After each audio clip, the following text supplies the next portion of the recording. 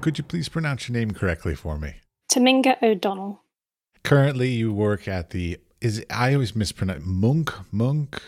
What's the correct pronunciation?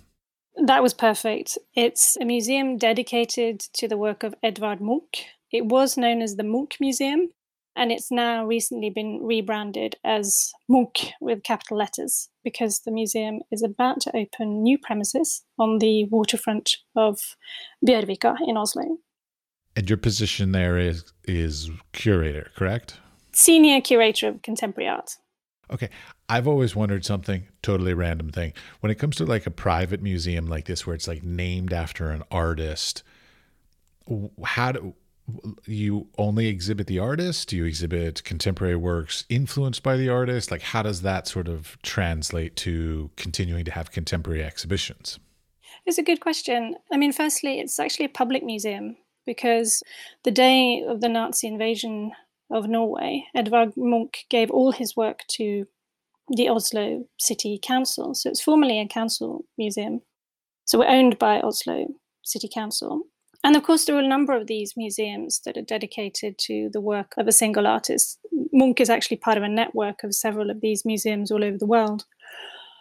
And people do it differently, but I think increasingly we can see a tendency where not only does one want to put the artist whose collection you are looking after in conversation with other artists, whether solo exhibitions or in a larger group exhibition, one also wants to, in a sense, preserve their legacy by including contemporary artists in the programming.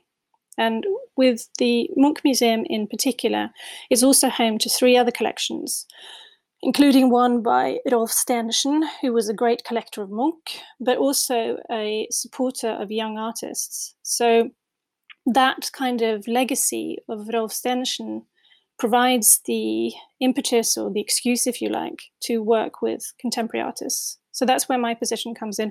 I don't actually work on Edvard Munch, I don't work on the collection, but I work on the contemporary art program.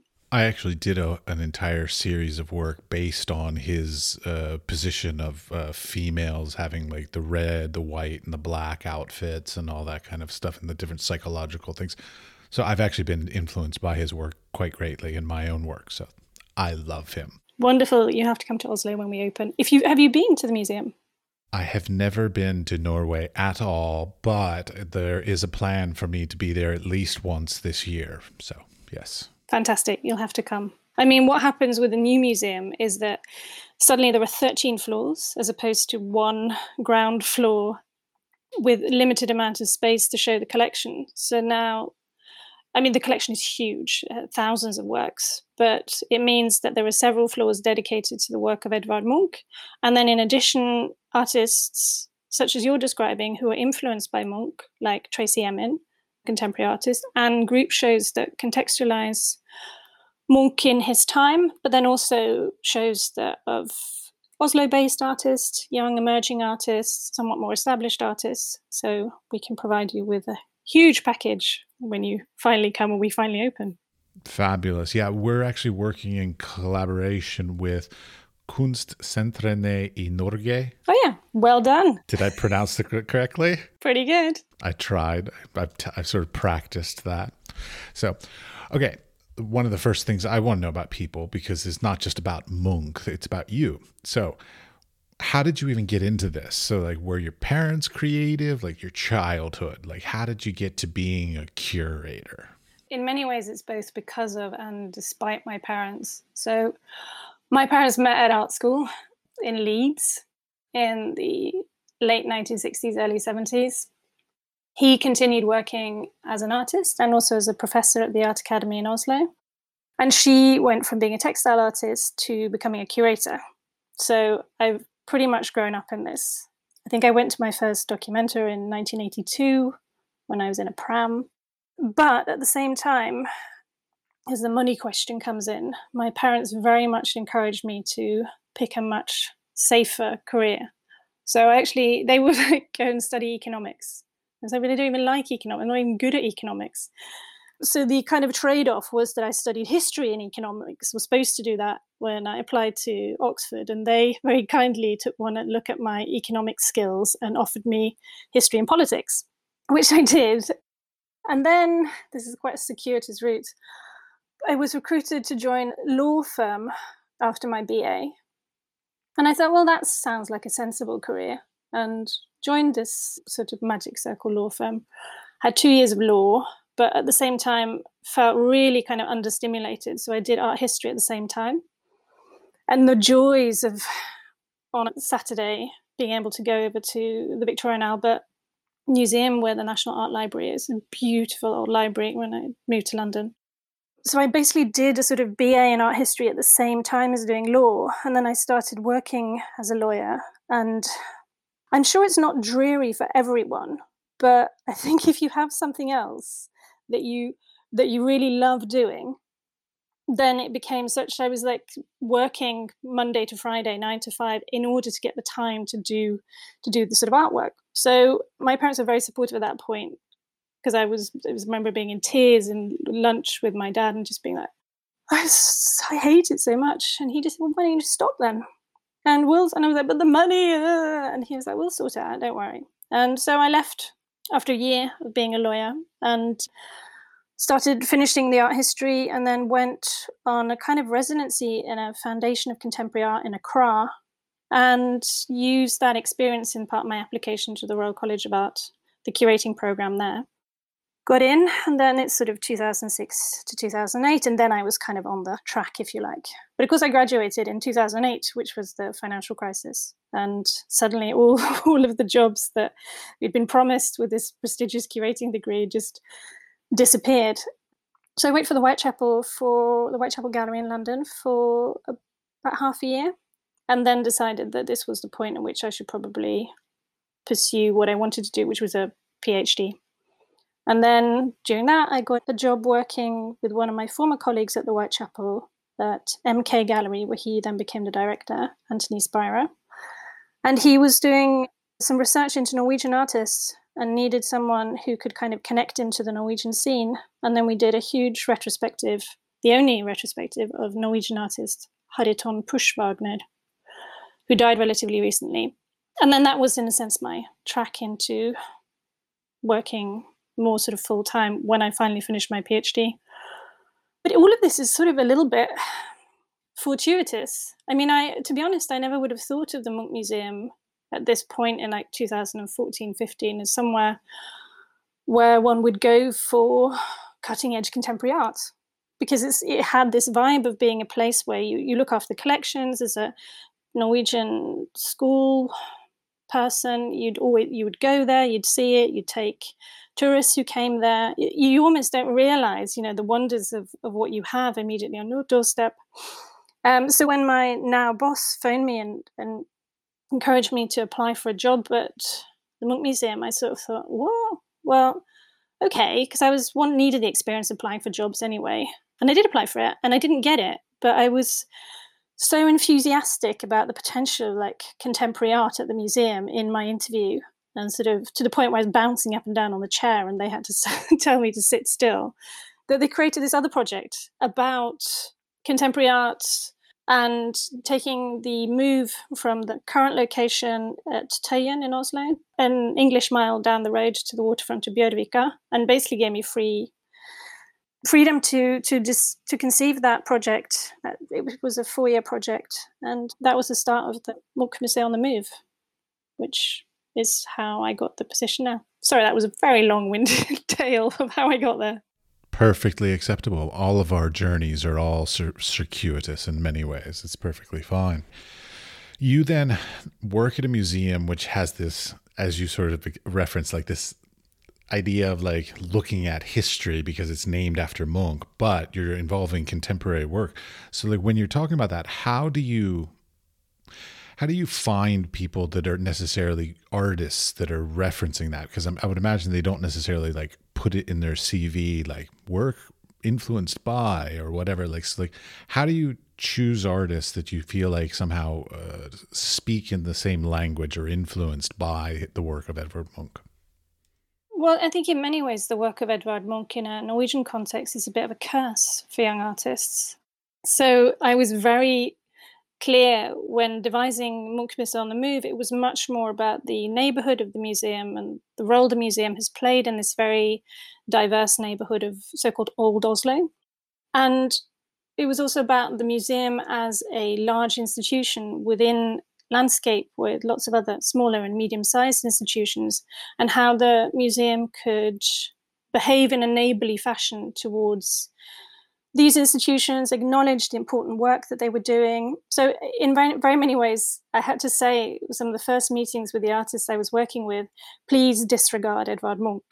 And a lot of them wanted to. I mean, the final project that we did in Munch Museum on the Move takes its title from a work by Edvard Munch, Summer Night by the Beach. And it's a film cabaret by Danish artist duo Kirsten Astrup and Maria Bordorf.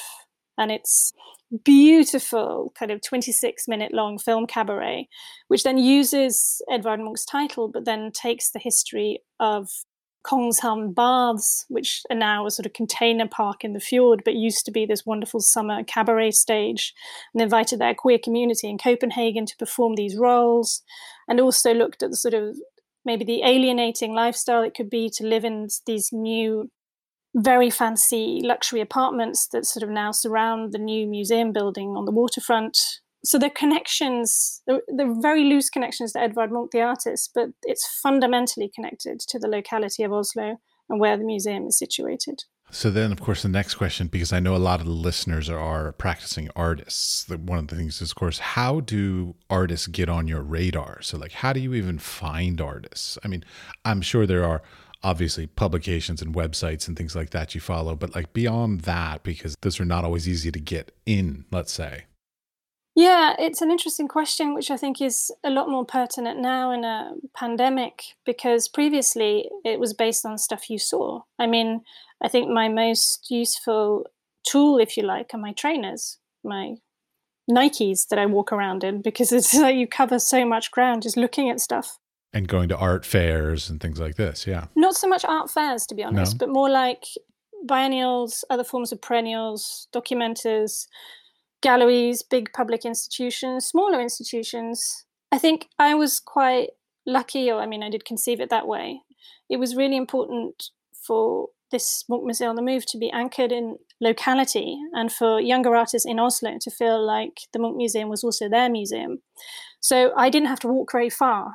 I mean, I did cover a hell of a lot of territory within a particular area of Oslo, and had every Friday would go on studio visits, trying to be very sort of open about that this wasn't specifically kind of an instrumental studio visit. It wasn't about this is for a show, but this is more kind of general research, and I want to know what's happening in the city that I live in. And I think it's our duty as curators to keep abreast of what's happening on our doorsteps, and not kind of get removed and disappear into the citadels of the sort of large museum. So I did a lot of that. And of course, I was helped by my own network, and also the fact, I have to acknowledge this, that my father was professor in the Art Academy for 37 years. So it is a complete luxury, and I'm very aware of the privilege of being able to go to someone like him and say, hey, can you think of anyone who's graduated in the last 35 years who works with this? And also artists, I mean, I think maybe artists should be aware of is that curators talk to each other a lot. So even if your meeting with one particular curator doesn't lead to anything, then that person will talk to another person and say, oh, I met this, this great person today who's not really, the work isn't particularly relevant for the show that I'm working on or the project that I'm involved in, but, your thing, whatever it's about, maybe you should look at this person's work. Yeah. So that's basically how I try and do research now. And we're working on a series of contemporary art digital shorts at the moment to have something to offer audiences when they can't physically go to the museum, because all museums and galleries in Oslo are closed at the moment. And then I'm working with a couple of younger curators, and they're like saying that they're rounding the internet.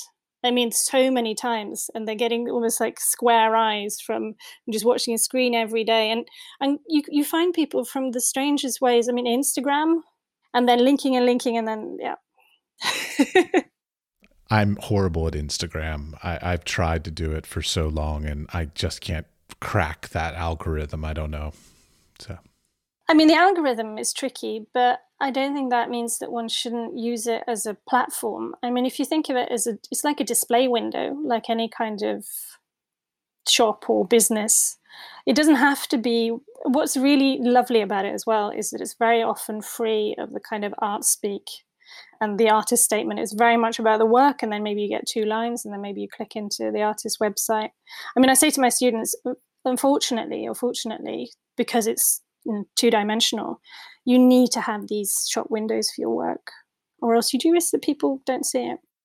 I'm aware of that. It's a horrible necessary evil in the world these days. And I try my best, but I find it a little hard because like I've had some guests who like do social media incredibly well and they've given little tips and tricks. And it's always basically like, don't use it as a portfolio, but like express more about your life and your lifestyle and your vision and your behind the scenes and creation of. And I'm just like, I don't want everybody to know all that stuff about me. Like even though I run a podcast and I share a lot of information about my life, there are certain things I like to keep private.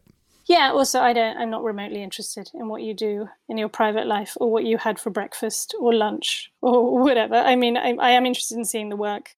And I love you for that. That's great. It's good. So we're of the same ilk on that position. I like it. All right. I also noticed in your, I don't know, bio thing, it talked about queer curatorial approach. Is that something you're still working with now? Yeah, I think it's something I will always have. I mean, it was very explicit in Munch Museum on the Move, and it was very loose, because I think how I defined it to the artists was if they could find some aspect of the neighborhood, so this very diverse neighborhood that's within the close vicinity of the museum that had been in some way marginalized or overlooked or ignored. So it had not necessarily anything to do with the artist's personal identity. So I worked with queer artists who, in a sense, made queer work, but also with straight and cis artists who also made work that they described in a sort of queer way, and queer artists who didn't make queer work, and all permutations of those things. It was, of course, some that I think the more noticeable projects perhaps were the ones that were very queer. I mean, the ones that had a huge visibility. We did a Oslo Pride parade float with Trollkrem and Tor Erik Bø. Of course, that's going to be very visible as a contribution into a queer conversation or a queer landscape. But other more subtle projects as well. Well, hold on 1 second. Let's back up a little bit. I'm going to be really stupid. Keep in mind the title's The Wise Fool for the podcast. So I'm going to ask a stupid question. Give me a definition of queer, specifically. I mean that sort of in contrast to like LGBTQ and like all these kinds. So like, how does that fit? What's your definition of what you're calling queer curatorial work? Yeah, I think it's important to emphasize that this is just how I work with it, right? Because there are so many different ways in which people describe themselves and want to express themselves. But in the way that I work curatorially, queer is not limited to issues of sexual orientation. It refers rather to a sort of critique or rupture of an existing order, which isn't only heteronormative, but misogynist, white, anthropocentric, traditional in its values, conservative in its approach to artistic disciplines and disciplining. In many ways, it tries to consider the other, or like the alternative that has been othered by the dominant social order. That's how I define queer. And also, I define myself as queer. And maybe 10 years ago, I would have said I was a lesbian, but I prefer the sort of floating queer mantra. Yeah, the changing terminology, I'm having a difficulty just keeping up and making sure that I'm using the right words for the right definitions, basically, because I'm just not keeping up. That's all. Yeah, and they change all the time. And I think some of those guides that are put out by certain organizations to an inclusive language, very often they just ask.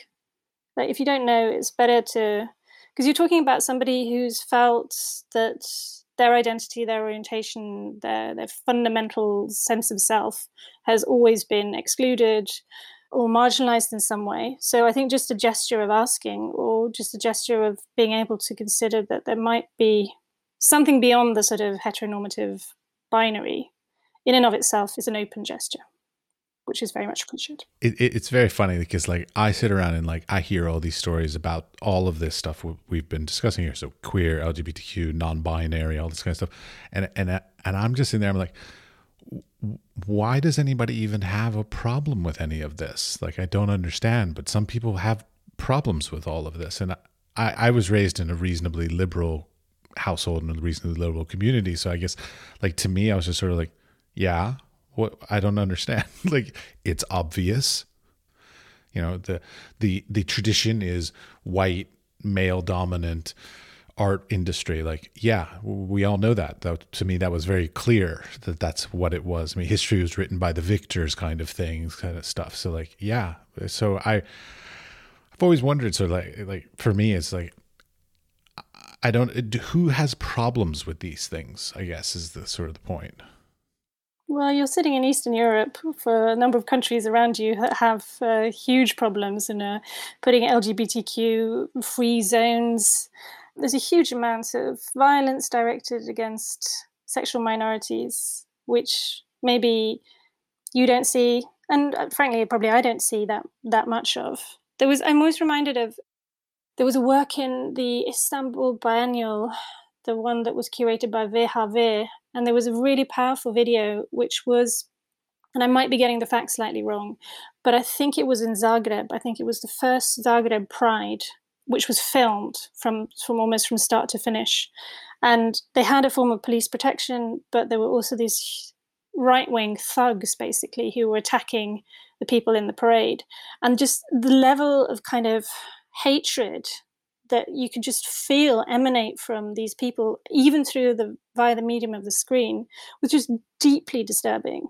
And I think, and as a queer person myself, I found it incredibly upsetting. And we're talking 2000s there. And this still happens to a lot of people. So whilst I completely agree with you and see, of course it shouldn't be a problem, of course it shouldn't be like this. It is like this.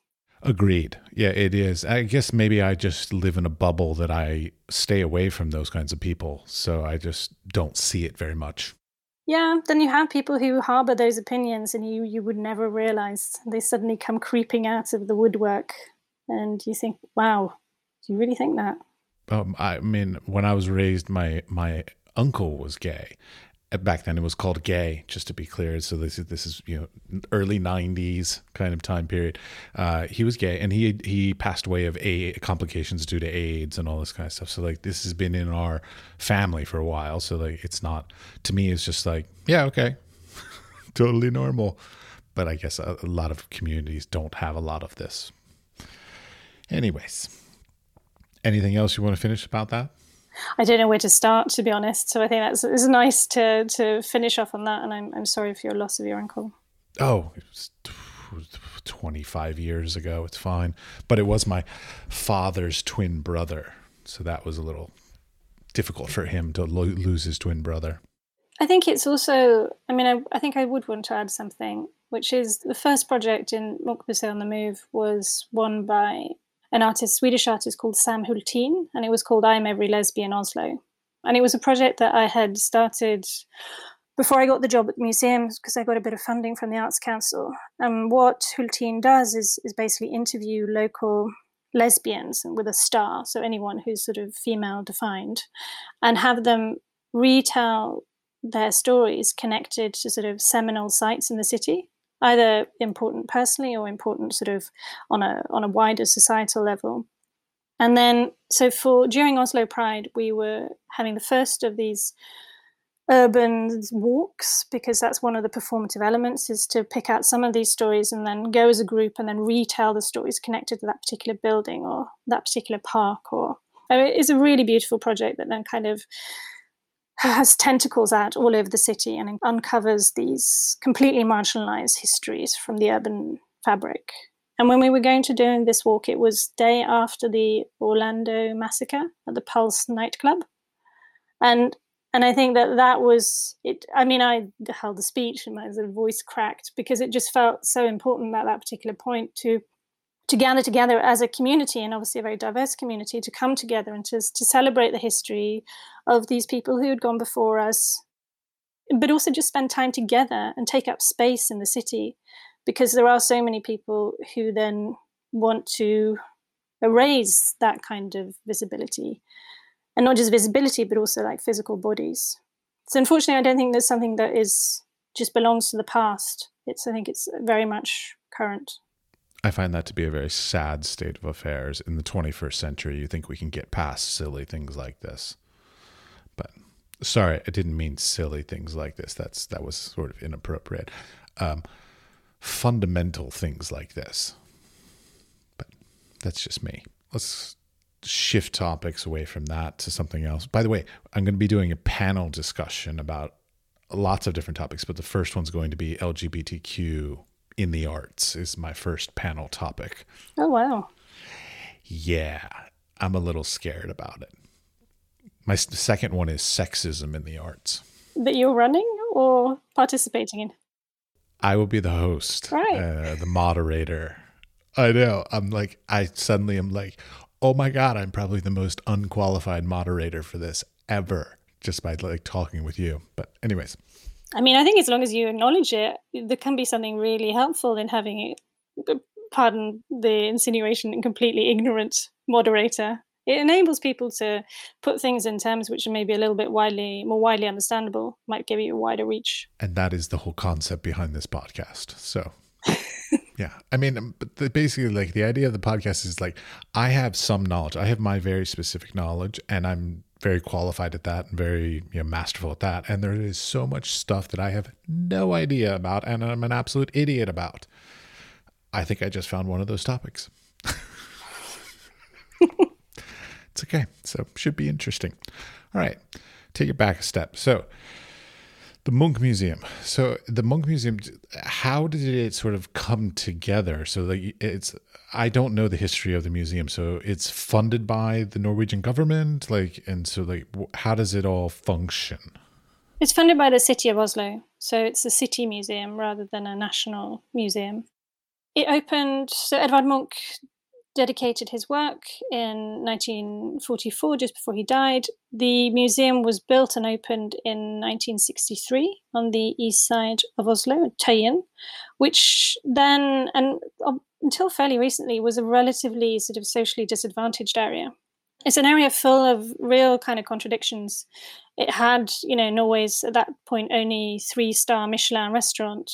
It had the Natural History Museum, but it also had some of the highest demographic rates of unemployment, closed living quarters, social problems. It doesn't have that as much anymore, but it's just incredibly kind of complex and diverse. It had so many different religious buildings, from a kind of Buddhist temple, Catholic church, several mosques, various other churches, one that was very LGBTQI friendly, in fact, and where the Oslo Pride Parade starts. But it was just full. It was a super interesting area of old Oslo, which isn't just Tøyen, it's Tøyen and Grenland and Gamlebyen, place names that might not make any sense to your listeners, but I just wanted to mention them anyway. And now that you're getting ready, so you came out of school in 2008 in the financial crisis, and now you're getting ready to open up a brand new museum in the middle of a pandemic. Yeah. Anything there? What was the words that they say? That you roll with the punches. I mean, it's a hugely privileged position to be in. In 2008, it was hugely privileged to graduate from the Royal College and to then get a job at the Whitechapel Gallery. We're hugely privileged to be able to move and get these fantastic facilities for both for the collection and for all the other art projects that will be done. I guess the only way is up from this particular moment where you can't show anything. It does actually also, I mean, I never realized perhaps how dependent one is on audiences, because you get very stuck in how you work with artists, and you work on kind of delivering the best possible work for a particular setting. And of course, you very much care what people think of it and how many people show up. But when they can't show up, a huge part of what I do just feels meaningless, because they don't even make anything. I mean, as a curator, you work in a form of support structure for other people's making, and crucially display. And if you can't display it for anyone, then, it's hard not to think, well, what's the point of me? I disagree with that, Hor. I mean, I understand your perspective for sure. Well, okay, so when it comes to let's say, for the museum, you close to the public, you don't have visitors coming and seeing the works. You probably did something online at that point. How does that work with like tracking matrices? Because like museums, like they track how many people come in, how long they stay. I don't even know how many matrix you do. Like it could be even, gender breakdowns, whatever, different quantifiable sort of outcomes of the exhibition.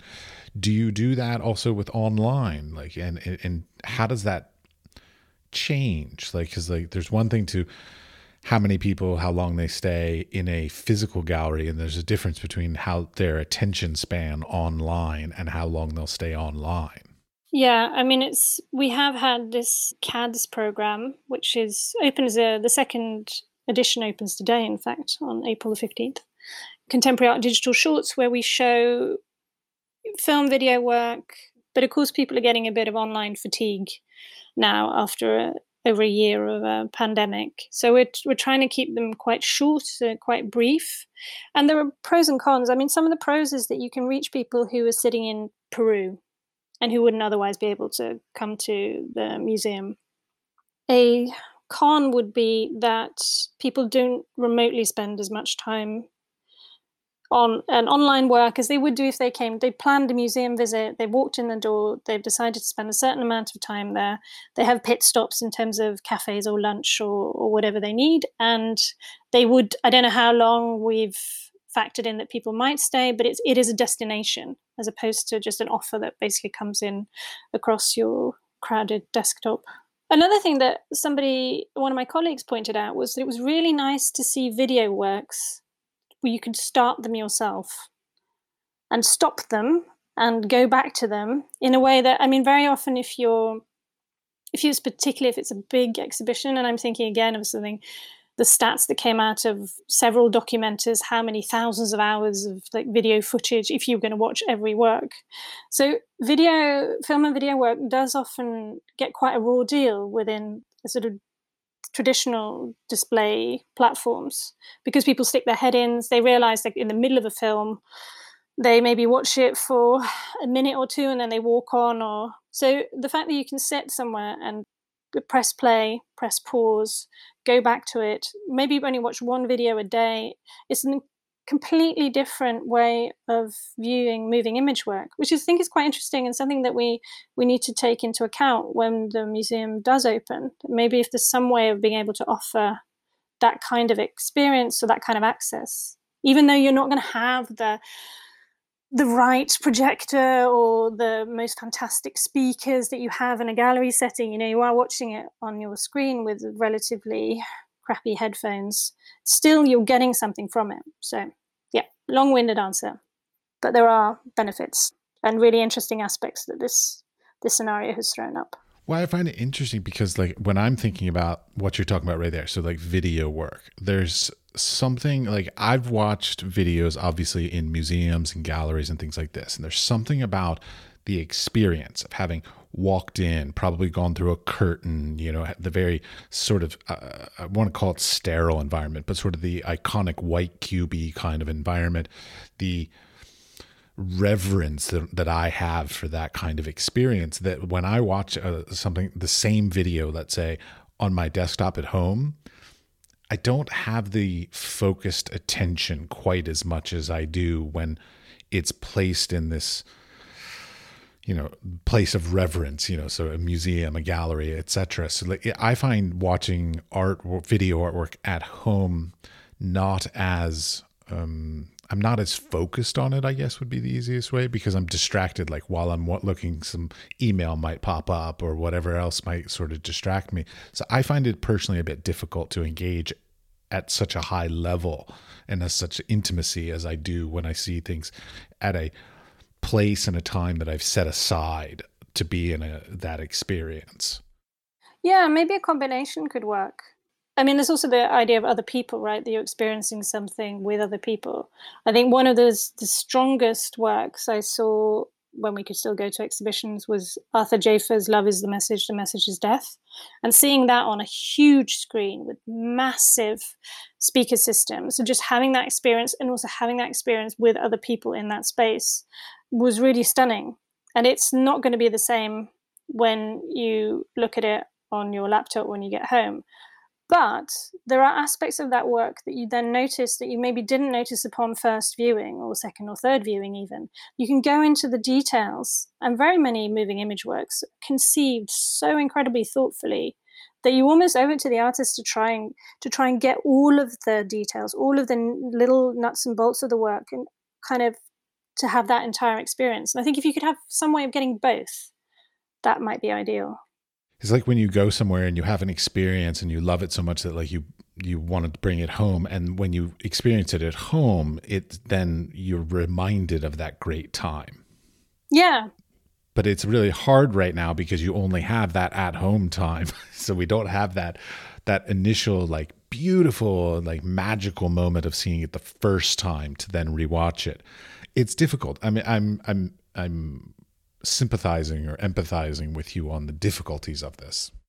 Yeah, because I mean, it can go both ways. Now I can't get the image out of my head of, when if you go on holiday somewhere and you taste some kind of local spirit and you think, oh, that's lovely, and you bring it home and it's horrid when you try it.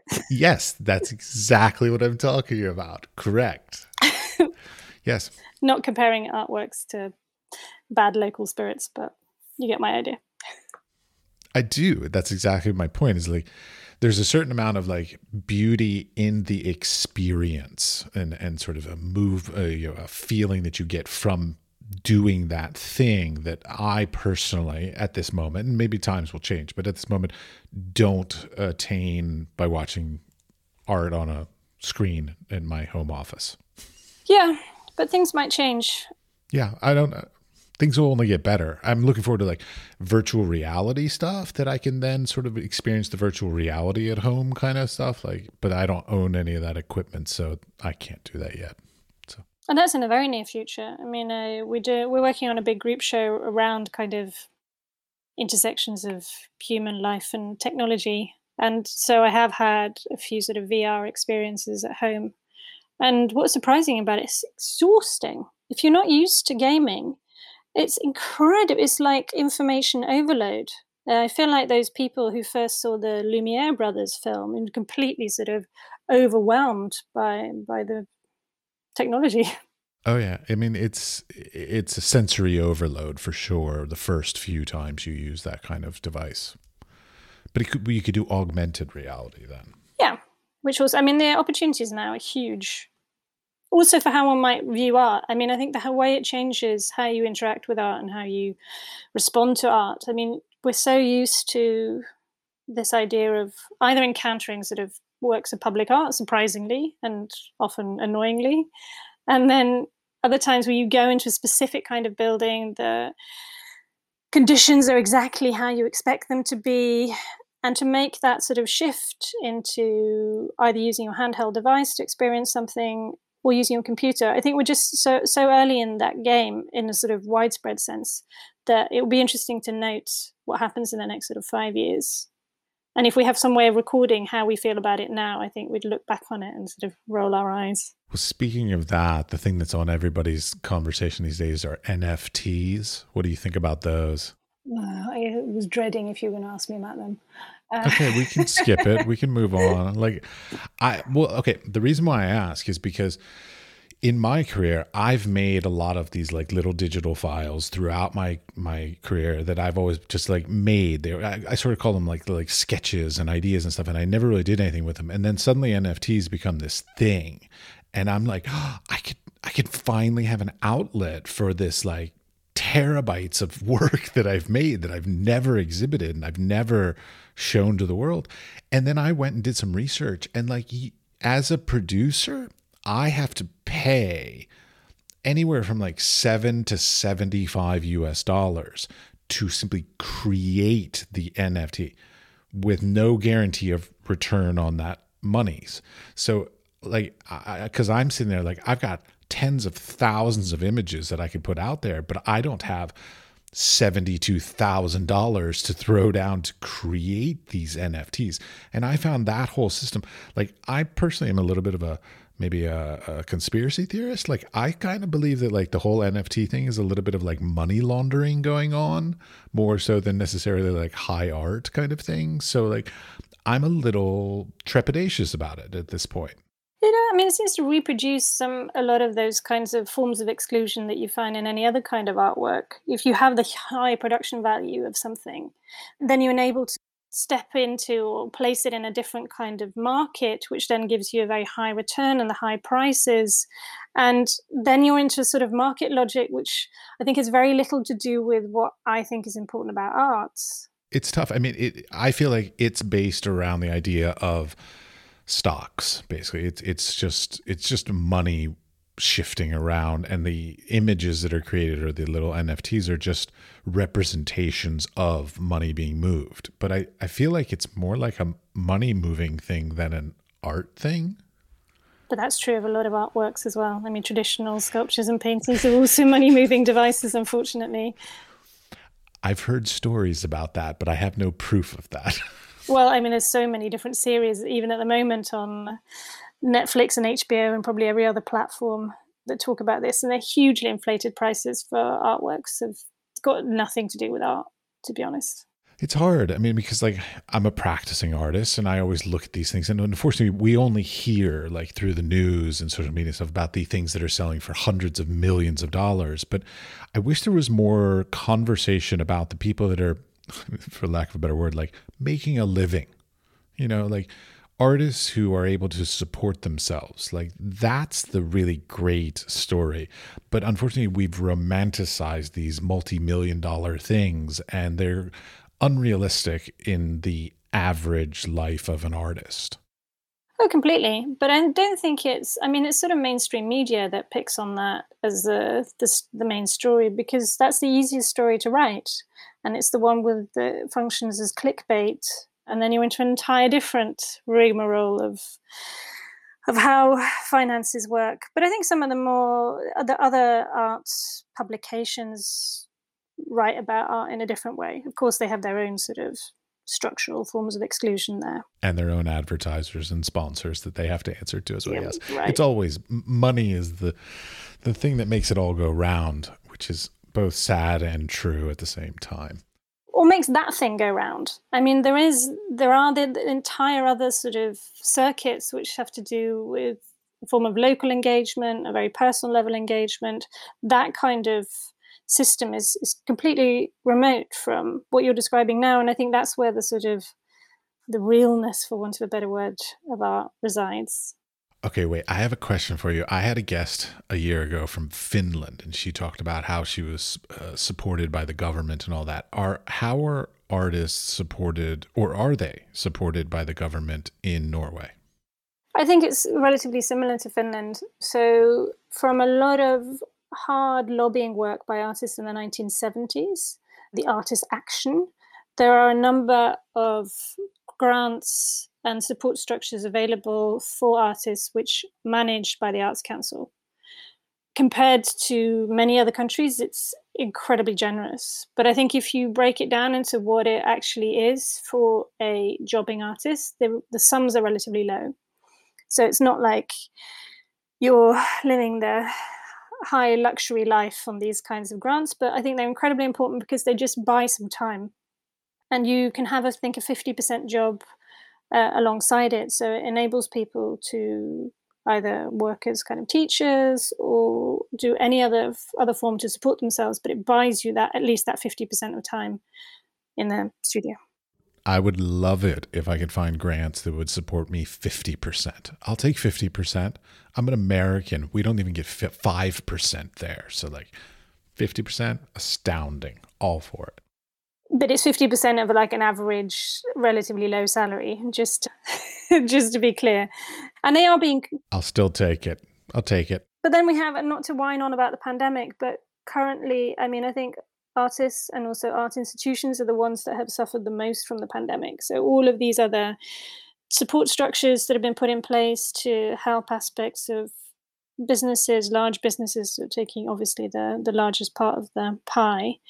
Artists are not, and art institutions not really being considered in that particular fallout. So I am quite worried to see how people come out of this. Well, I've had this discussion before, which is like, right now during the COVID, there's been this sort of outcry of like, oh my gosh, you got to support the creative people, the gig economy people, the artists, the whatever, the people that have not had their business stuff.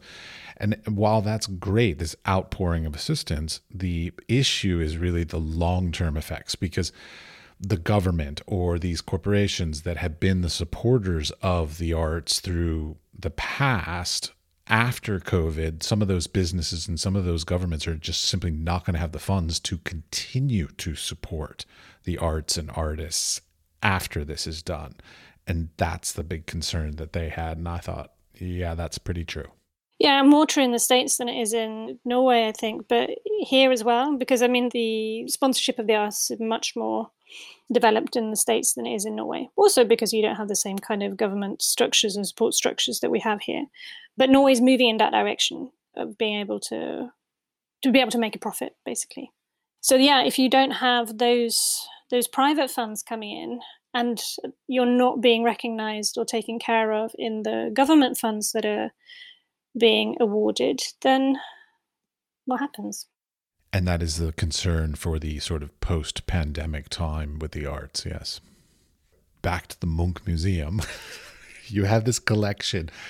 Do you have to store this, yes? Or is it all on display at all times? No, there's some display, some stored. I'm always fascinated by storage itself. So do you have like custom made crates for each piece, and you have like pay for some offsite security, climate controlled storage and like all this kind of stuff? Like, how's that all done? Well, I don't know about the details so much of this, but yes, there is some storage on site, and then there is some storage off site. And of course, the climate control, I think our museum have one of the strictest climate control conditions of many. And there's a huge amount of research going on in the conservation department about the effects that various kind of climactic features have on artworks. I mean, Edvard Munch was terrible with his work. He just left it outside for the bird droppings and wind and weather. And well, I mean, that's kind of maybe particular, but I also find a lot of contemporary artists are very careless with their work. So but of course, when you have this gift, your primary responsibility is to look after it in the right way, but also then to see whether there are certain, I mean, do you preserve the bird droppings has been actually a sort of topic of research and investigation. And how do you work with restoring those particular works? There's another project which has recently been started, is how do you work with conservation of contemporary art? So particularly the things that are intangible. How do you conserve, preserve a performance? How do you social practice? How does that get conserved, preserved, looked after? I mean, it is actually a really fascinating area, but you can really go into the minute details of preservation and conservation. Oh, I've been obsessed about it for decades because I'm traditionally a photographer was my medium that I started with. And when I was starting in early 90s, they were obsessed with archival processes, and every single professor and every single gallery was always like, are you doing this with archival materials, et cetera, pH balanced, matting, like the whole thing. Like, so I've become rather obsessed about it to the point that it's probably to my detriment, because now I'm such a snob about quality materials that I sort of can't just be creative with whatever I have, because I need the right materials just in case it ends up being an amazing piece, that it better be done with the good archival materials, because like it would really suck to end up making an amazing piece with non-archival works, and it's just like, ugh. So yes, it's a problem. So how do you archive your photography then? I keep it in clamshell boxes with glycine between each print so that they don't stick, and I keep them in a climate-controlled space. But that's for my traditional silver gelatin works, or any sort of non-traditional medium, so my cyanotypes and gum bichromates and all these other things. But then, of course, there's digital. So like digital is a whole different thing, and then digital prints. it's kind of one of those things like, how precious is a digital print since I could just reprint it if it gets damaged? So it's a little, I keep a number of prints, and I keep them again in climate controlled and glycine between them and all that, in clamshell boxes, archival pH balance and all that. But I don't feel quite as precious about those, because quite honestly, I could just easily reprint those. But darkroom analog silver gelatin prints, it would be really hard and really expensive to reprint those. So I'm a little bit more precious about those. But you do have the negatives as well. Oh, of course. Oh my God. I did treat my negatives like gold. Like, they're also kept in climate controlled boxes, archival sleeves, the whole thing. So yeah, I mean, I'm of that era that like treats everything super well. But I also came from a family. My parents have a little art collection, and my dad makes art as well. So like, we sort of have a reverence for art that is probably unique, I'm sure. It's normal to me, but I think it's unique among the world. Well, great. For future generations are going to be very grateful for that. It's funny. I've been thinking a lot, because I had a guest again on the podcast, Amy Pottsick, a legacy planner, about like how artists as living artists should be putting effort into creating their own legacy, and like keeping paperwork and keeping negatives and keeping documents and everything around their career, because part of the way that an artist continues to be known after their death is through the ability to have scholarly research done on things about them. So not only do you have to keep your artwork, but keeping all the stuff around your artwork. So your journals, your receipts, these kinds of things, makes it so that in the future people can do research on you. Yeah, I mean, I'm looking into this at the moment. How do you archive curatorial practice in a good way? Which is also a project for the Norwegian Association of Curators, where we started this conversation. But also, how do you archive an exhibition from a curatorial perspective? Because obviously the artworks are documented. Hopefully everyone's been as thoughtful as you about how they've archived their own process. But how do you, and what do you archive from a curatorial process? And you have someone like Harold Zeman, who's got like, I've been looking at his files in the Getty Research Center in LA, and it's just boxes upon boxes upon boxes of stuff describing exactly what I mean. Receipts. He often wrote some of his ideas down on napkins, which have then been perfectly preserved. But there's also, I mean, I find, and this is what I'm quite bad at, the sort of, from a curator's point of view, like the pomposity of doing that. At the age of like 21, this is going to be important for the future.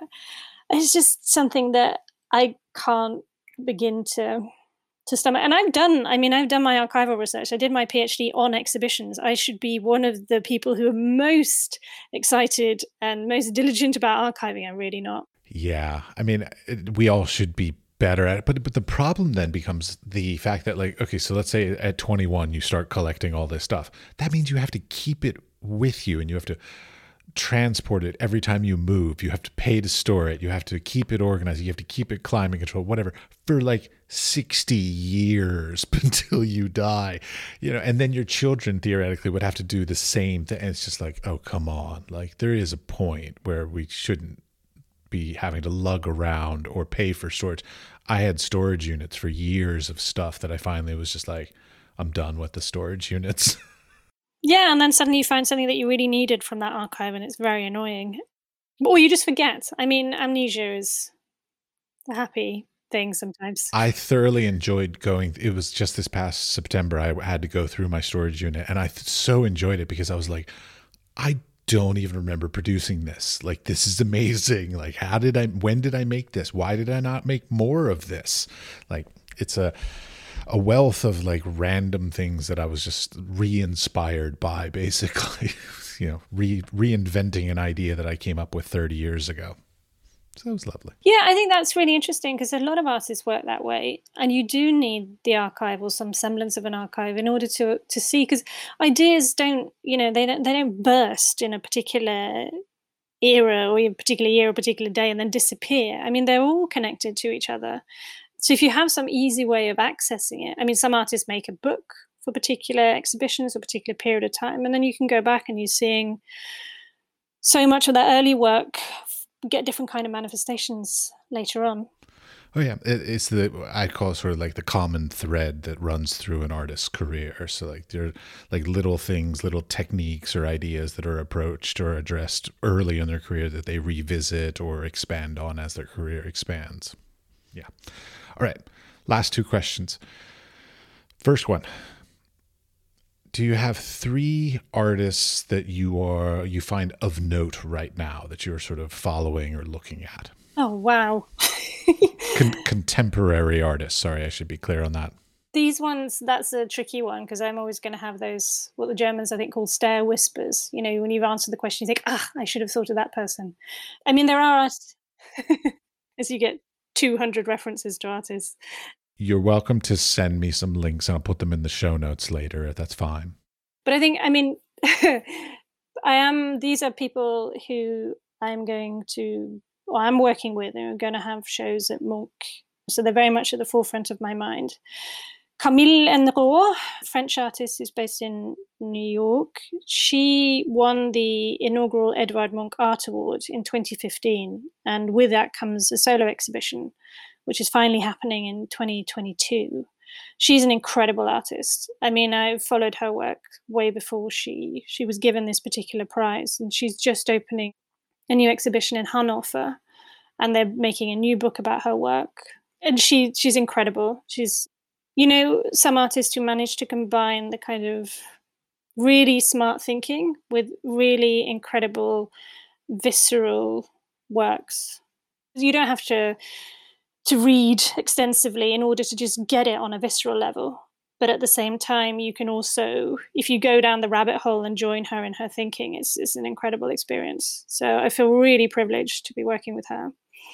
Then there's a Norwegian artist called Sandra Mujinga, who is having many exhibitions this coming year. And particularly one that's coming up in the Swiss Institute in New York. She's also included in the New Museum Triennial. And she's someone whose work I've also been following for a number of years and also taught to my students, because there's a sort of level of reflection and conviction almost in her work, which is just incredibly impressive. And again, a little bit like Camille Enro, the last show that I saw of hers was at Bergen Kunsthal in Bergen, and the students went as well. It was huge hologrammed work, inspired somewhat by her mother, her deceased mother, but then also managing to kind of capture so much of ideas of Afrofuturism, of Black bodies in a particular historical moment. I mean, just incredible work. And it's a very, very cool as well. Very, very distinct kind of visual way of expressing herself. And the final one, this is the terrible thing of only having 3, if you like. You can do 4, it's fine. I just randomly choose 3 because I like the number 3. Yeah, I think a lot of people have. It's sort of the rule of 3 with a lot of things. I had 3 case studies for my PhD. It's very common. It's something that happens within the kind of juxtaposition of 3 things. My mother's an interior decorator, so she always decorated in 3s. So yeah. There's something really, really beautiful about that number. And my father's a priest, so the Holy Trinity has been sort of ingrained into me. He's a priest and an artist. Yeah. Well, great combination. He actually paints 13th and 14th century Russian Byzantine icons. Ooh. Wow. Yeah. Okay, I've got the third one. Okay. Which is almost painful because that means excluding everyone else that I'm currently thinking about. But American artist who's Stavanger born, lives in Stavanger, Corey Archangel. He's currently got a show on at Green Naftali, and he very kindly gave us a tour of that exhibition, sort of online tour. Absolutely brilliant. I mean, creates these absurd hacks in many ways, utterly meaningless works in a way that manage to convey the hollowness of certain sort of indices of success that we have currently. So I don't know if you've had an opportunity to check out his show. It's on for another couple of days. I don't think we have time to go into the details of it, but there is a piece there that he's worked on for 4 years, which plays with a video game which is the Kim Kardashian video game, where you gather kind of celebrity points. And it's a machine that is learning how to play that game. And you're watching the machine learn how to play it. And it plays it really badly. And it just becomes such a wonderful image of the meaningless of that particular game, the pointlessness of fame, but also how the sort of the machine trying to learn this stuff with all of the mega kind of intelligence that the machine has, and still is pretty appalling at it. That is it's a really wonderful work, which I hope people will get opportunities to see. And he's just done a contemporary art digital short for Munch, which is then available on the Munch Museum website, which is a new commission where he creates a bot that likes social media posts from various different companies. This one is particularly from Zara. And just that kind of seeing every post that comes up, and then this little machine making the heart it's such a clever comment on the hollowness of the digital heart when you can make and when you can pay these sort of click farms to do them. And when you think about so many young people being so obsessed about the amount of likes that they get and the amount of hearts that they get, and you can just buy them. And it just, that whole sort of gesture, it just sort of lampoons it. Really fun artist. I can see you giggling. I am giggling because I'm sitting here, I'm like, it's not just kids that are obsessed. Other people are obsessed. That's true. I go back and forth. Some months I'm substantially more obsessed about social media than others for sure. But it's sad but true state of affairs. All right. Last question is advice for the next generation, particularly in your case of curatorial practices, artists, things along that line. Stay strong. That's the quote that my father made a piece of work, which is the final sentences on inmates on death row immediately before they're executed. That the final sentence, one of them, and it's been printed, is stay strong. Not to talk too much about that work, but I'm always fascinated by when that you're about to leave this earth, what do you say? Is it the Oscar Wilde, either I go or that wallpaper goes? I would love to be so clever as to think of something like that. I mean, what do you say, particularly if it's sort of involuntary? But the phrase stay strong, I think, is definitely necessary in these period of time. But that's much more about the sort of the inner, more specific advice. Look at stuff. Just try not to disappear into your studio and your own world. When you can, go and see as much as possible. I have great faith in the sort of community of art, which is created around either discursive events or around having seen the same thing in the same space. That, I think, is what will sustain you also through those tough times where, the studio work's not going particularly well. You're feeling like you're just sort of in some sort of sludge. To have that kind of community, with a direct community of friends and other artists, or whether it's a sense of community with other artists. I mean, I found it really, just talking about these three artists when you asked me about it, I just felt myself get incredibly uplifted because there are some really brilliant people out there who are making incredibly incisive and in many ways also beautiful things that say something about our current kind of human condition and predicament and offer no sort of direct pathway to the future, but just offer at least some kind of interesting detour that makes you appreciate life much more in all its sort of richness and absurdities. So people should see it. Fabulous. Well, thank you very much for taking the time to talk to me. It was an absolute pleasure. Thank you very much. I appreciate that you've listened to the complete episode of this particular guest. Now, what I would ask is, could you please go and give us a star rating or a comment? It could be critical, it could be supportive and positive. It doesn't really matter. What matters is that you do the ratings, because as you all know that I have a great disdain for the algorithm. That is one hack that I have figured out will help our podcast and any podcast that you love.